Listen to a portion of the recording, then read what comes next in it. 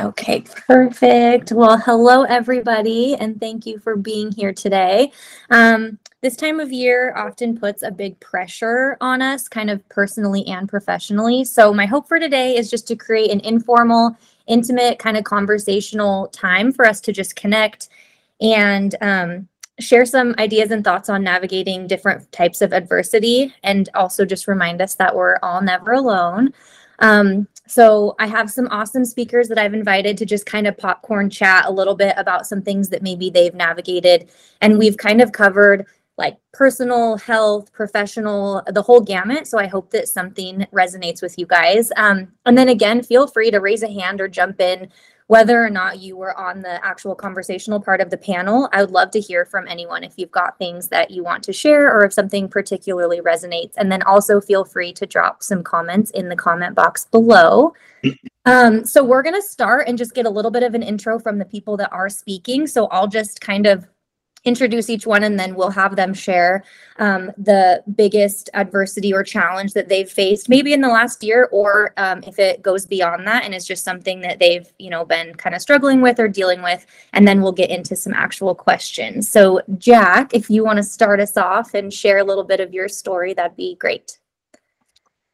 Well, first of all, I don't know how I got put in this all-star group of people here, but thank you very much. Yeah, so I get to start out, huh?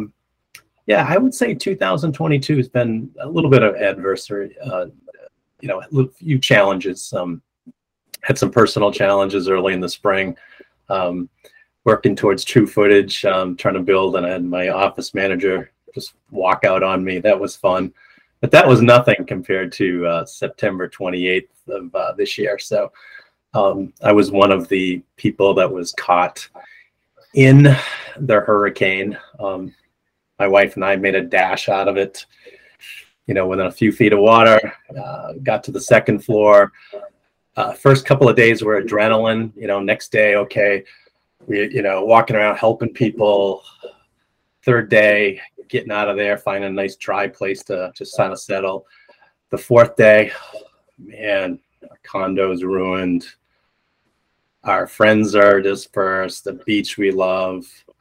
Everything we knew was just, within just a few hours, literally, investment properties lost value, everything you can imagine. But I'll go back to my New Year's resolution, and I failed on it almost every day. But my New Year's resolution was to be the most positive guy in the room. And I fail on that every day, but a lot of times I am. And after I had a little bit of a meltdown, right? I remember driving back to Fort Myers and on the phone with John. It's like day 4, and I'm going back to bring some supplies back to. And I told him, so here I'm a 59-year-old guy talking to a 29-year-old guy, and I started crying. I said, listen, taking care of my wife and my family, my community, and the company third. If you're good with that. And he said, go. And from that point on, I've had laser focus. I've just looked ahead and just remembered to appreciate the people that I care about. Got a great wife, got a great family, working towards my community, going to build it back, and a great support system. So probably took too much time. I apologize, tried to condense it, but the biggest thing is just, for me, is just looking forward, just looking forward and appreciating the people around you. That would be my message. So wonderful. Well, we'll come back to you, and I'd love to hear some things that have helped with that resilience and positivity. Pat, would you like to jump in and share a little bit of your story? Sure. Last year, about this time, I sold my business to True Footage and was raring to go. And then in February,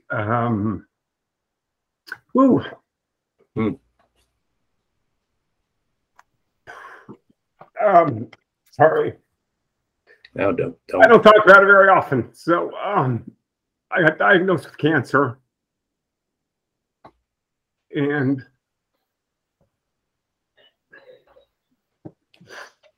six months of struggle. So, I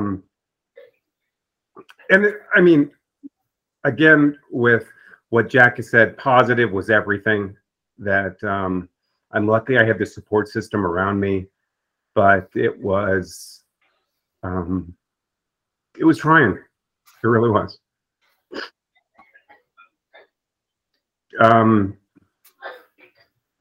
don't know. I'm sure I can answer some questions when they get more specific. I didn't expect to get emotional about this because I've talked about it so much, but I mean, I'm in remission. And so I'm very happy for all the care that I got through the doctors here and all of the other things. And that it is really, it's like what Jack said, it is the little things. It is just getting up every morning and being positive, and no matter what the outcome, and not feeling sorry for yourself. And I mean, I wouldn't say you pull up yourself up by your bootstraps. I don't mean it like that, but it's trying to find things that you can have gratitude about. And it could be the smallest things, from just being able to hold food down to being able to walk 10 steps or whatever it is.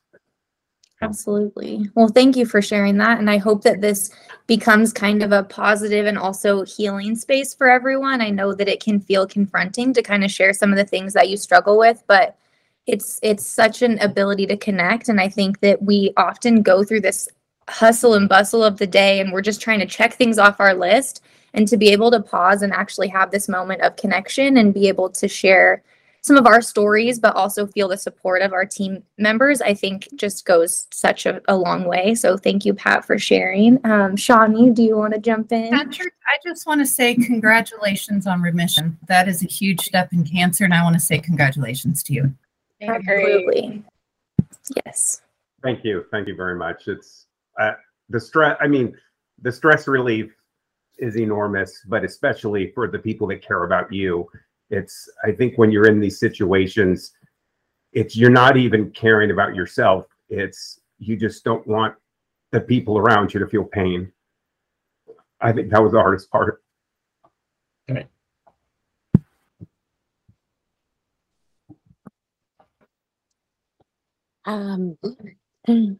Sorry, I'm gonna do my best. My voice is not the strongest, so I'm going to try to talk as loud as possible without coughing. Basically, it's been my challenge for the last few years. But the most recent challenge is my wife and I have been doing foster care off and on for 10 years in other states. We moved to Idaho, and my son, who is 14 years old now, he somehow finds the underdog and he brings them to our house. And so our little house is always very full with usually teenage boys. They come here to get food, and just, it's weird. We have some of the, we've been met with some of the strangest situation that these kids have that I've ever heard. But they know that our house is a safe place. And so we never know from time to time how many kids we're going to have in our house. That being said, we decided, why not do foster care again? So we got certified for the state of Idaho. And we, shortly after we got certified, we brought a sibling group into our home, one of which included a 3-month-old baby. And after 14 years, it's all brand new with what to do with an infant. It's the sleepless nights and everything else. So we've been learning to cope with that, and the fine line of, you want to give them all the love and attention and spoil them, but you don't know how long you're going to have them. So there's a very fine line with foster care on what you can and cannot do. And in the end, the state will decide the fate for all of you. So that is what that's what's on our plate now. Thank you for sharing, Shonnie. And we had some good news. I remember in another meeting, was the adoption finalized for the baby? We'll know more on Monday. Okay. But we're working our butts off to get that approved because, especially at this point, I couldn't imagine her going anywhere else. Yeah. She's a big part of our family now. Absolutely. Well, we are all rooting for you and hoping for Thank really you. good news. All right, LeeSa, do you want to hop in? Sure, I'd love to. I'm trying to get a hold of my emotions. I'm kind of like Jack. I don't know how I wound up in here in such an amazing group of people. Before I share about me, I just applaud you all who have already shared. And Patrick, for what it's worth, sorry. I'm the resident crybaby, first of all. I cry about everything. But part of my challenge, and Mikhail knows about this, God, please. My best friend, dadgummit, since age 14. So a long time, y'all, because I'm pretty old. But she has beat cancer 3 times. I sat with her through so much when we were 14 years old. So I applaud you. I'm so grateful to hear that you're in remission. She is not doing well now. So that's part of a challenge that I'm kind of walking through right now with her. And, but God is good. God is good. And, Shonnie, I'm just blown away by your story. Thank you for sharing that because I'm sure you know, but what you're doing for these children and giving them hope. That's so priceless what you're giving those kids. So yeah, part of, we all kind of walk through challenges in life. We're going to get to talking about resilience in just a little while, and resilience doesn't exclude us from these life's challenges, but coming together and being able to lift each other up and build each other up is so incredibly rewarding. So I appreciate the opportunity to be in here with all of you.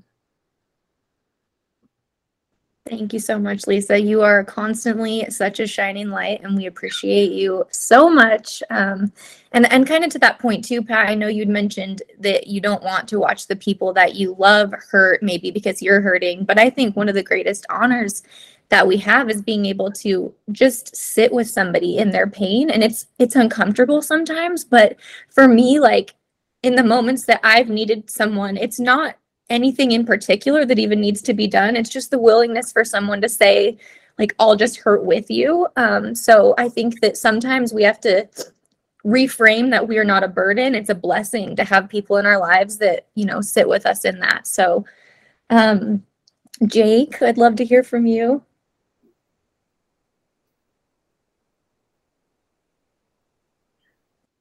Jake, are you there? Might be frozen. Okay, we will jump to Lori then. Hi, Lori Van de Wetering. I'm in Chicago. I was asked to be on this because I also was diagnosed with cancer. I had breast cancer last year, August 2021. I was and am very fortunate in that my all the data with my situation was very clear, and my path was very clear. So I was able, and everything was very early and not aggressive. So my treatment was all surgical last year. I didn't have to have chemotherapy, and I'm thankful for that. I didn't have to have radiation. I do have like drugs that I have to take, but they're not chemotherapy drugs. I guess what I just wanted to say was that I had an amazing family and amazing friends. Paul Rowe was my supervisor, and when I told him, I actually think I told him like on the same day that he signed on with John to be part of True Footage. It was like, hey, I have cancer. Hey, I sold my company, but he just basically said, do what you need to do. Let me know how I can help you, what I can do for you. And that, of course, was a great thing because I was able to do what I needed to do, take the time I needed to. My family was great. I guess another thing, LeeSa, you talk about your friend. I actually had a really close friend who passed away last September from breast cancer on the day that I had my second opinion appointment. And I think that, like, I remember when she was first diagnosed, and then I remember 5 years later when she thought she was 5 years cancer free, and then she found out that she was stage 4, and she only really had 2 horrible years after that, So I think that a lot of what gives me strength and what helps me get through is I was able to hear that I had cancer, but then also after the first words, you have cancer, which basically changes your life, right? But then I had these words, like everything after that was like, well, this is good news, and this is good news, and this is good news, and this is good news. And so instead of going to that, like, with that place of worry and fear, like, I don't know when this could come back. Instead, I get to be optimistic about my future. And I always try to think of my friend, and I say, well, okay, if I have 5 good years until this comes back or something else, if I only have 5 good years, how do I want to spend it? And so that's kind of what I think. I try to do it in her honor, and just do, so that's what kind of keeps me positive and optimistic going forward. Wonderful. Thank you so much for sharing. Jake, do we have you back to jump in? You do. And I was like, what horrible timing. Everyone's going to think he just can't handle all of this and just left the meeting. But no, that's not it at all. I think that really over the past year, my biggest hurdle and adversity has been mine, but it hasn't been mine at the same time. And so it's really hard to sit on the sidelines. My husband was diagnosed with both ADHD and bipolar. And it really, sometimes with someone who has both of those combined, they can be the most amazing person. They can literally be spontaneous, and they can be fun, and they can pull someone who, for those of you who know me, I'm pretty structured and I'm pretty regimented. And so it pulls me out of that. But then it stops, and it will go from 60 to 0 in no time at all. You can't get them out of bed. You can't get them to even crack a smile. And for someone like me, who is always joking around and I'm always very outgoing, to have someone who you cannot pull out of that for anything, it creates such a, you can want something for someone so badly, but if it doesn't happen, it's not going to happen. So it really took so much power out of my hands as far as just day-to-day living.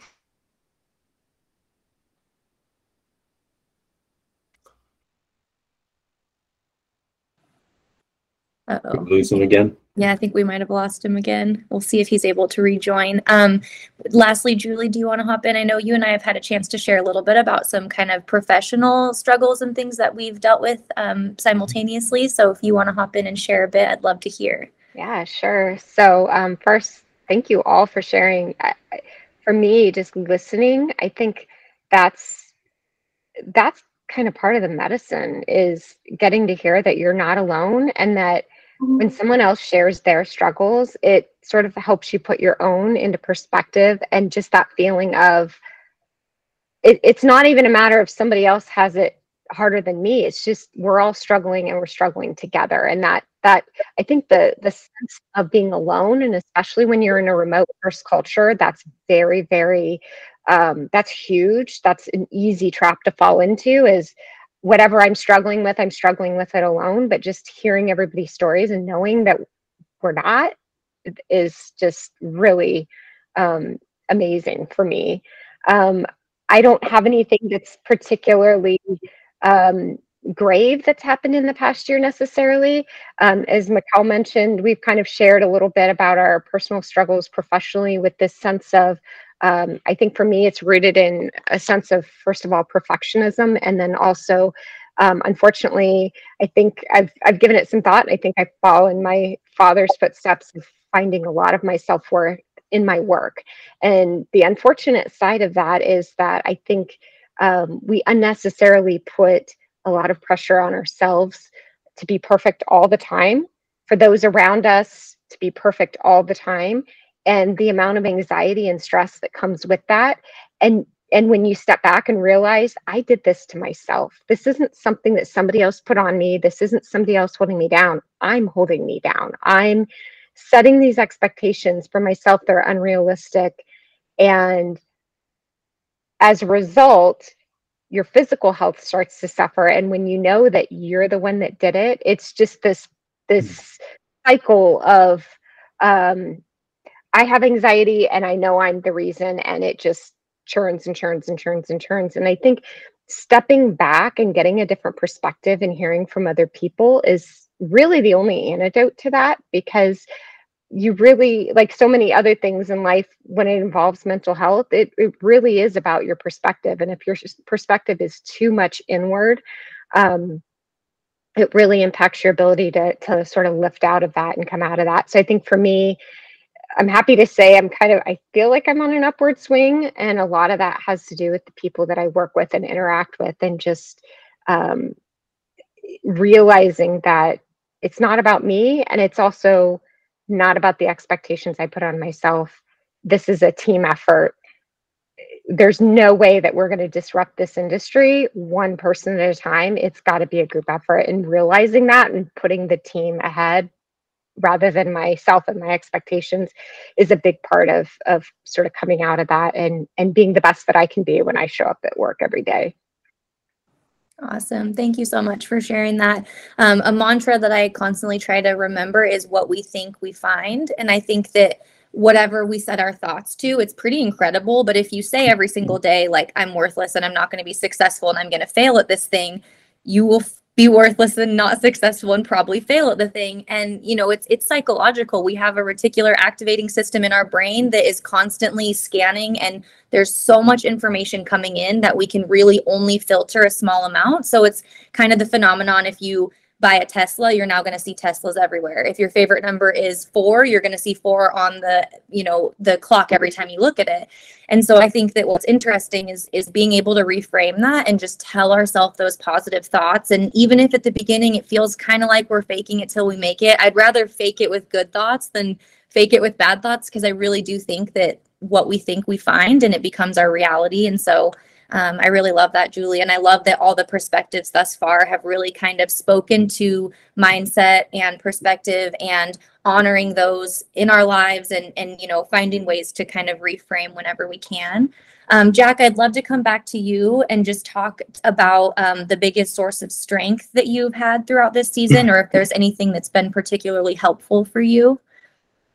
I was figure we're short on time because I was going to actually tack on to something that Julie just said. First of all, you guys, thank you for sharing everything. It's just amazing. I wasn't even aware of half this stuff. So thank you. But Julie, talked about, having the company and having friends. And I think what happens is when people go through a difficult time, they kind of block everybody out, and they're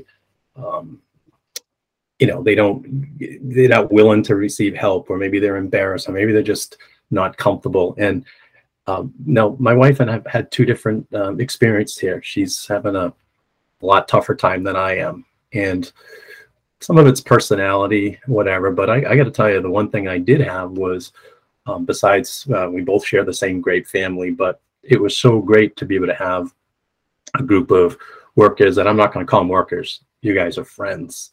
And so I think by talking about it and allowing people to help you, people are desperate. They want to do something for you. They want to talk to you, and sometimes you need to, the first step of maybe getting through a process is to just put yourself out there rather than, staying in bed or staying in home, as, just communicating and networking with the people that you love. And I got to tell you, my process, I had it easy. I had not only my family, they're up in New Hampshire, but I had you guys. So that's really helped me a lot.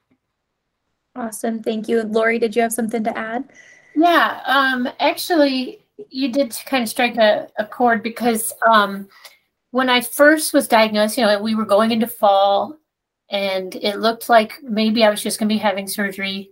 And I thought, maybe I just won't tell anybody. I'll just have my surgery in the winter when we're wearing coats and sweaters, and I'll lay low and then come out in the spring and nobody will really even know I ever went through any of this. So in the beginning, I really wasn't telling people other than a few close friends. And then, I don't know, somewhere along the line, I just changed my mind. And on my birthday, I was 50 when I was diagnosed. So I had my 51st birthday and I posted on Facebook, well, 50 wasn't exactly what I thought it was going to be. And in my message, I basically explained that the reason why I was saying that was because I had people who had this before me who were really supportive of me.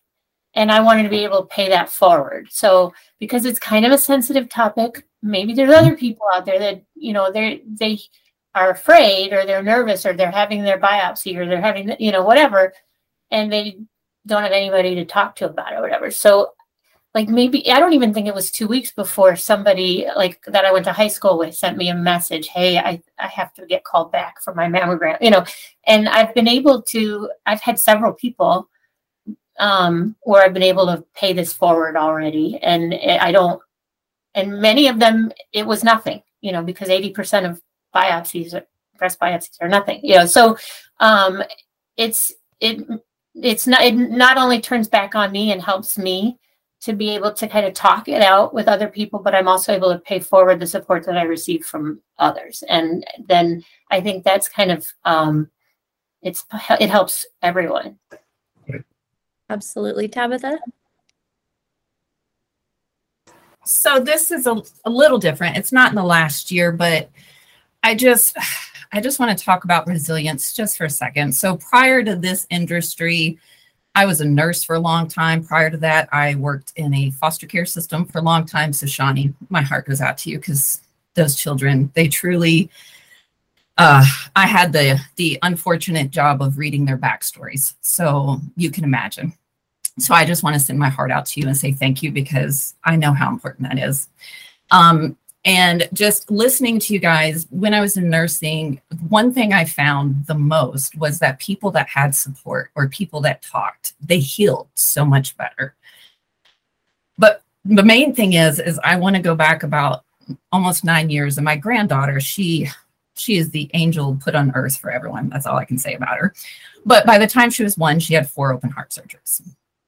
And to this day, when she comes to visit, she's like, Nana, do you remember that time when you sat with me when they gave me my new heart? And I'm like, yeah, I do. And she goes, I just remember that made me happy.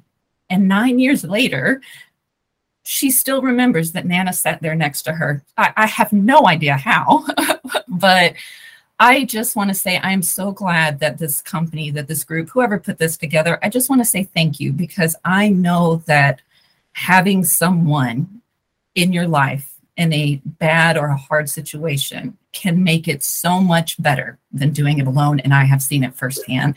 And I just want to send my heart out to all of you. And I'm so happy that all of you have, you've got a lot on your shoulders and you're like, today I'm going to still choose to be happy. So I just thank you all for letting me be a part of this. This is wonderful. And congratulations to all the accomplishments you guys have all done. Absolutely. I'm done. Sorry. No, that's okay. I'm so glad you jumped in. And I think it's incredible too, Lori, how you said that, at one point you received maybe a few words that change your life. And in that moment, it feels like there's nowhere you can go from there. And in such a short amount of time, you were extending help to people that maybe were in that same.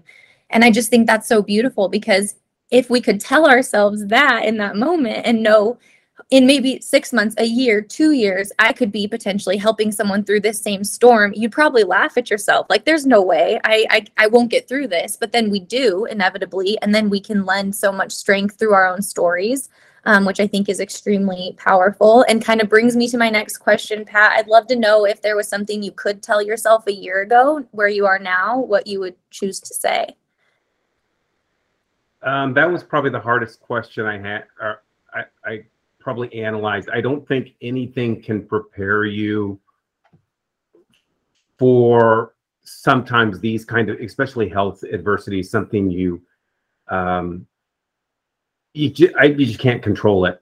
I think the biggest thing I probably learned throughout the whole process is sometimes you have to take it minute by minute. Sometimes it's hour by hour. Sometimes it's day by day. And only you know when that is. And that's the grace you give yourself. I know one of the questions was about grace, but that's the grace you give yourself. Is sometimes it's like, okay, I just need to get through this next hour, or I just need to get up, and today I'm going to take a shower without any help, or whatever those little things are, that's what gets you through it. You can't. I did a very good job at not saying, okay, 6 months from now, I'm going to do this, or a year from now, because you can't, at least I couldn't focus on those things. It was, let's get through today. Let's talk to the doctors today. And I think when people do give you advice, because you get advice from everybody, you just thank everybody for it. Whether you take it or not, that's okay. But I took the advice from the doctors. I knew what I could do, and I tried not to worry about the things that I couldn't control. I couldn't control what my blood counts are. I can't control, any of the things other than eating and drinking and taking my walks through the hospital, which I did 1,000 times. That's the only thing you can really do. I mean, at least that's what helped me in my case. I don't want to say it doesn't fit every person. I just think you find your own way, I guess is what I'm trying to say. Yeah, absolutely. And give yourself grace with what you can and can't do in the moment. And it's a little bit morbid, but I try to remind myself, even if I get everything I think I want in this exact moment, I could get hit by a bus tomorrow. And I know it's like probably kind of a weird way to think about it, but sometimes it's important to remember that we have all these needs and wants in the future, and we live so frequently in the future, which is just anxiety. Like, what am I going to do tomorrow? And then the next day, and then the next day. But sometimes these really formative, pivotal things that happen that appear to be very negative in the moment allow us to learn how to slow down and kind of live second by second or minute by minute sometimes, which ends up being a gift, because then years from that moment, when you are trying to plan the future, you can almost laugh at, I could get a call tomorrow that changes everything. And I think sometimes being able to find that strength to just be present and know what can I do right now is remarkable, and is something that I think we can all learn from. So thank you for sharing that. Shonnie, I'd love to hear in what ways you've experienced or witnessed resilience through the kiddos that you've had in your home, or your wife, or your personal experiences. Okay. First I would like to say, Julie, thank you. You really spoke to me with your with what you had to say. I'm the kind of person that's, let me show you what I can do. I don't just talk the talk. I want to show you, prove it. And because of that and all the stress and anxiety that I put on myself, that's the reason that I'm struggling now to undo the damage that the stress and anxiety has done to me. And it took out my voice. So I'm hoping that I can get it back in full strength someday. But yeah, I need to learn how to deal with stress and anxiety and work and now foster kids.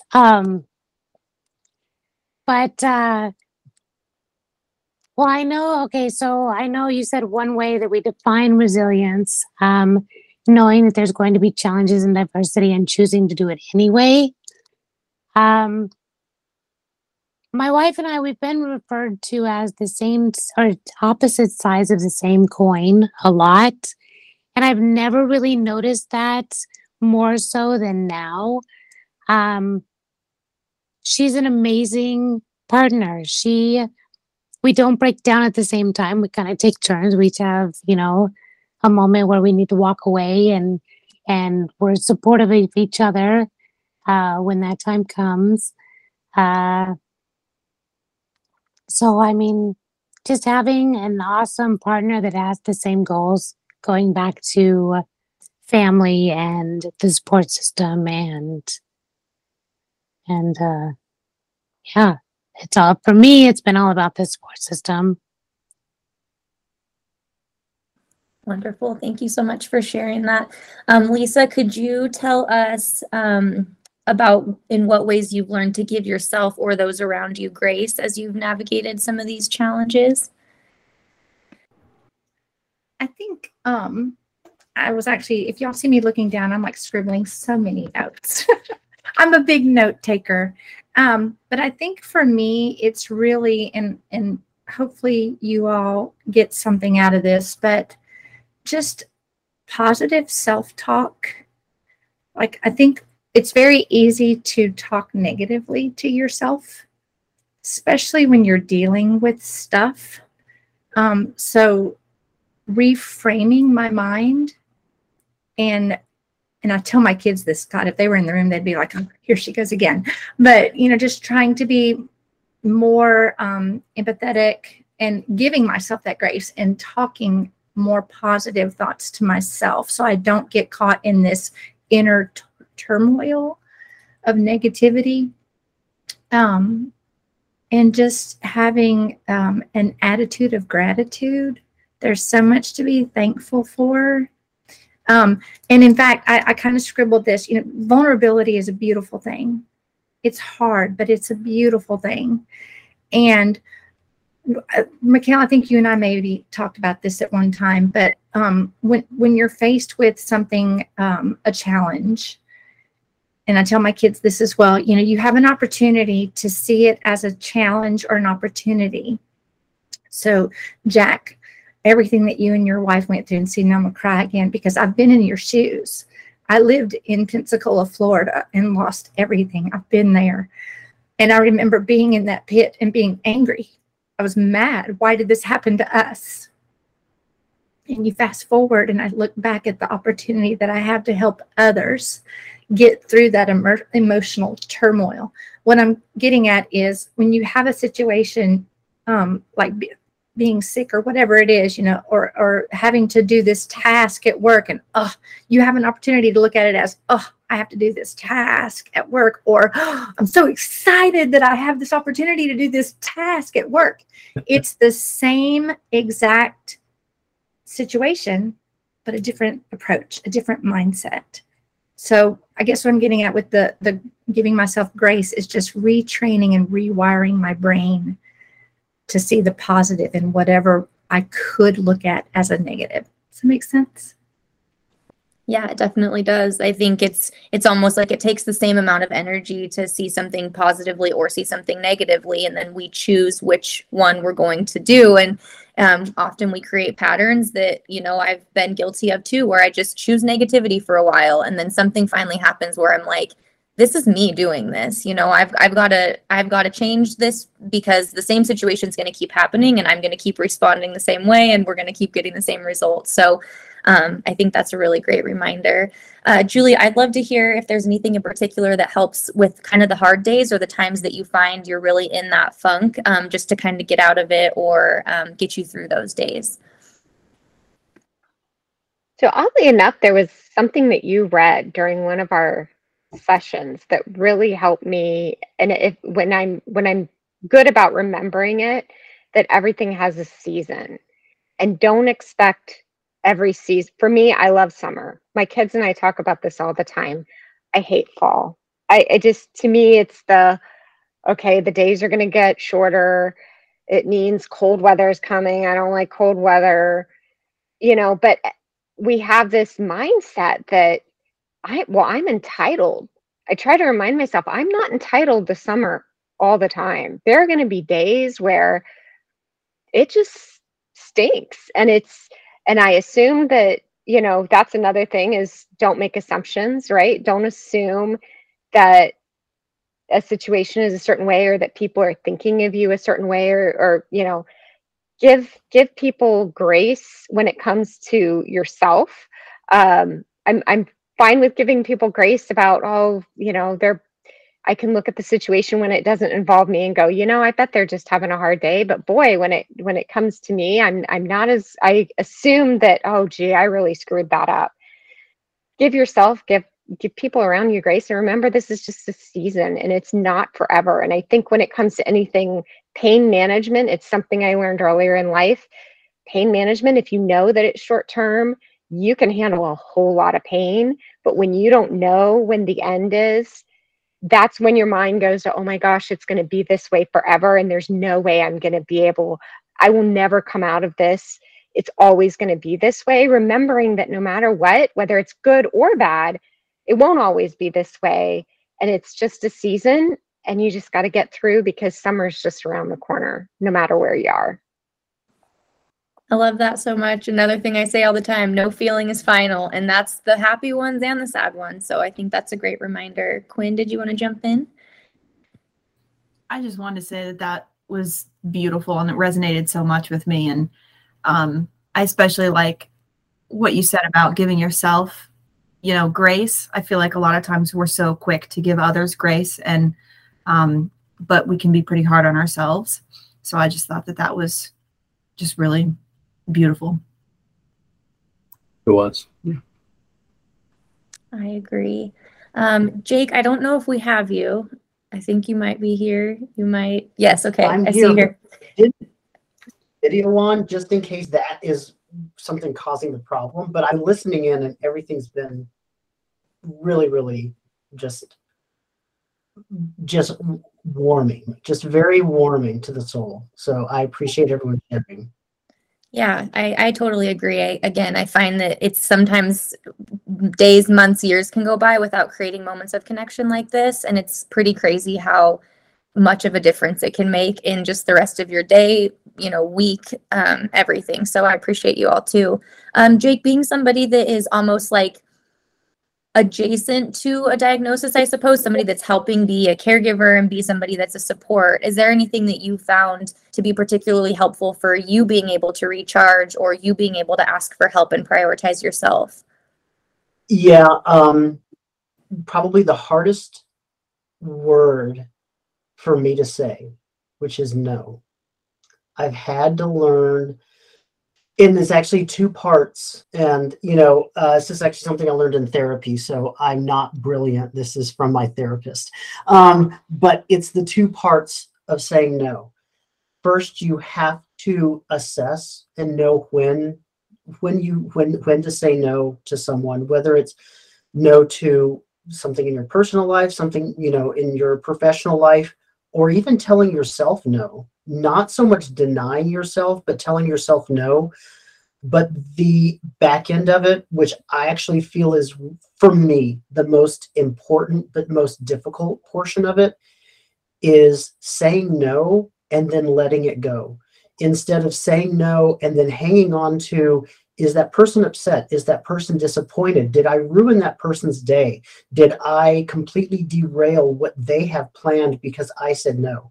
If you have to say no for you, you are taking care of you in a way that nobody will take care of you. And sometimes it's visceral, sometimes it's gut, sometimes it's intuition, and sometimes it's just the ability. You just can't do everything. And I have literally lived my life not saying no. I've actually lived my life putting myself on hold and saying, how can I help you? What do you need? Yes, I can do this. Yes, I can do that. And I've realized that there's nothing wrong with saying no, because when you say no, you're creating that boundary that you have to have in order to accomplish all the yeses that you have said. And I never thought about it that way until my therapist said, if you said 10 yeses, if you say no once, you're able to accomplish those 10 yeses. But if you say yes, that 11th or 12th yes, you're now compromising the quality of the yeses that you did give. And what does that say to people? What message does that send when you've said yes, but you don't follow all the way through? And he says, if your reputation and if your self-dignity is something that's that important to you, you want to be able to fulfill every yes that you've given not only to make the other person happy, but to know that you gave them all that you could. And that says so much more about whether it's your work ethic or just what kind of friends you are.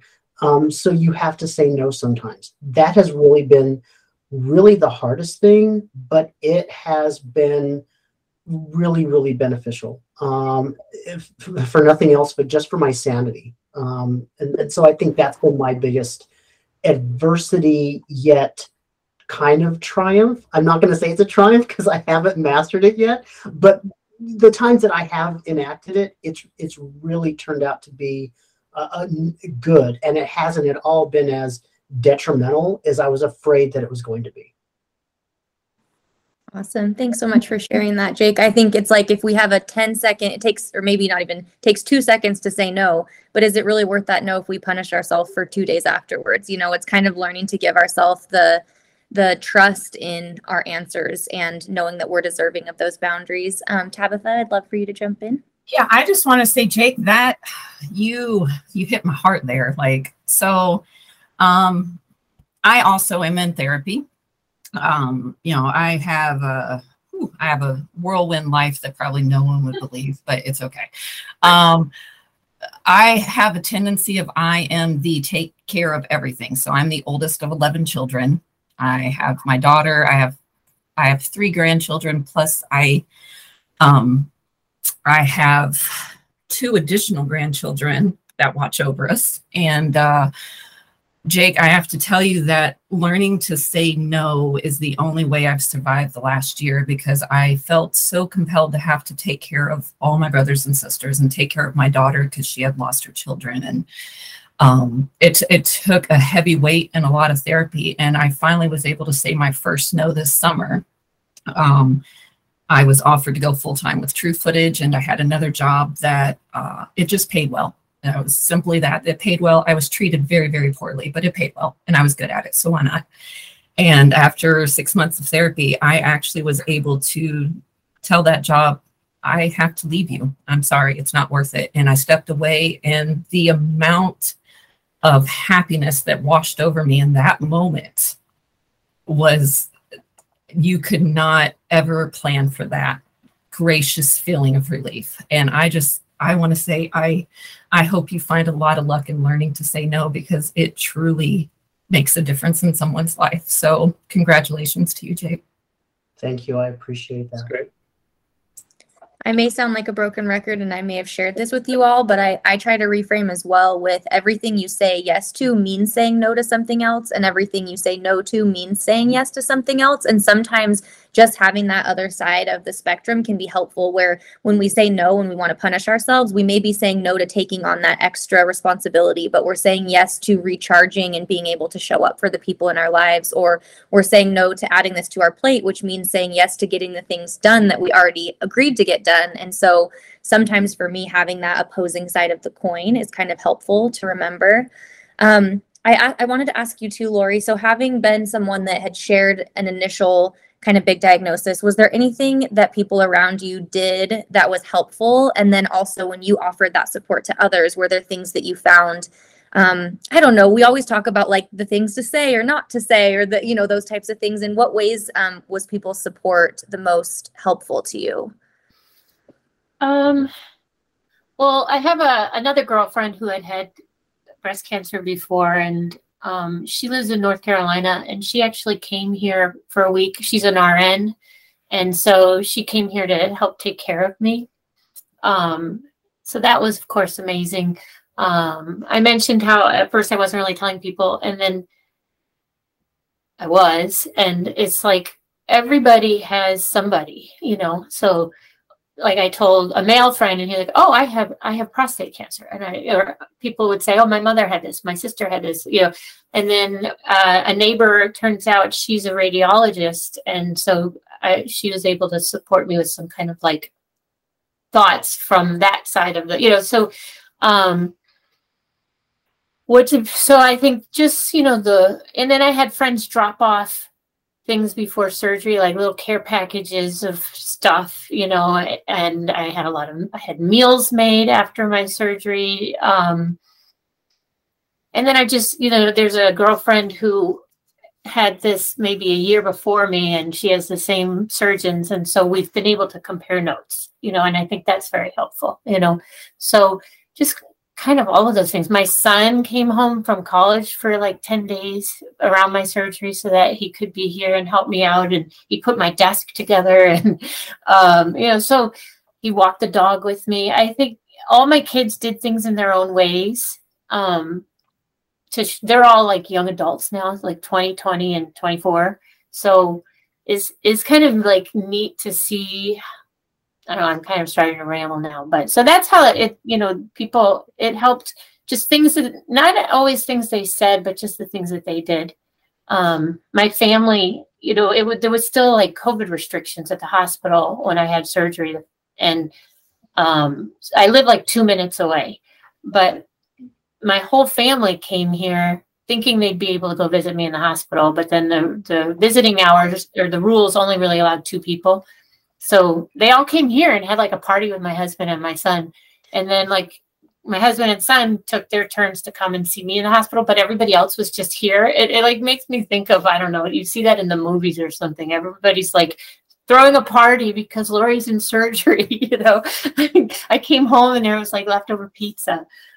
So just stuff like that. And as far as paying it forward, I just want to be what other people were for me, so I try to reach out and I try to answer questions where I can. And if they don't let me know how the mammogram went, or if they don't let me know how the biopsy went, I try to check in and just that sort of thing. Wonderful. Thank you for sharing. Well, we're down to our last few minutes here, and I do just want all of us to take a couple deep breaths together. I know that having these types of conversations can feel overwhelming. I call it a vulnerability hangover. I don't want any of you to get off of this call and have any thoughts of like oversharing or did I say. Everyone was incredible today. And I think that, as Jake said, it felt really warm. I hope that you all felt something that resonated and a little bit of healing, and also opens the door to connection, that maybe if you're in a season of your life, there are a lot of faces and people here that care and will support you through it. So if we could all just take a couple deep breaths together, in through the nose, out through the mouth.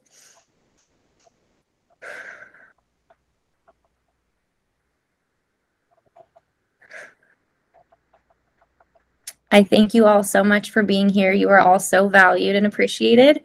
I hope we can do this again. And all of your stories matter and are so important. And there is so much healing and connection. So thank you all for being here and for sharing. Hey, Thank you for putting this together. Yes, that's Thank you. So you, appreciated. And This was this was very real. It was very, I don't even know what the word is. It was very emotional. And it was a lot of healing. Yes. I don't want to cry, so never mind. But yeah, it was beautiful. Thank you. Yes, I'm so glad to hear that. Thank you all so much. And I hope you have a beautiful rest of your day and can take some new perspective with you as you finish out this week. Absolutely. Thank you. Thank you. Thank you, everybody. Thanks for sharing, and Michaela, thanks for inviting me. Bye, everyone. Bye. Good to see you, Jack.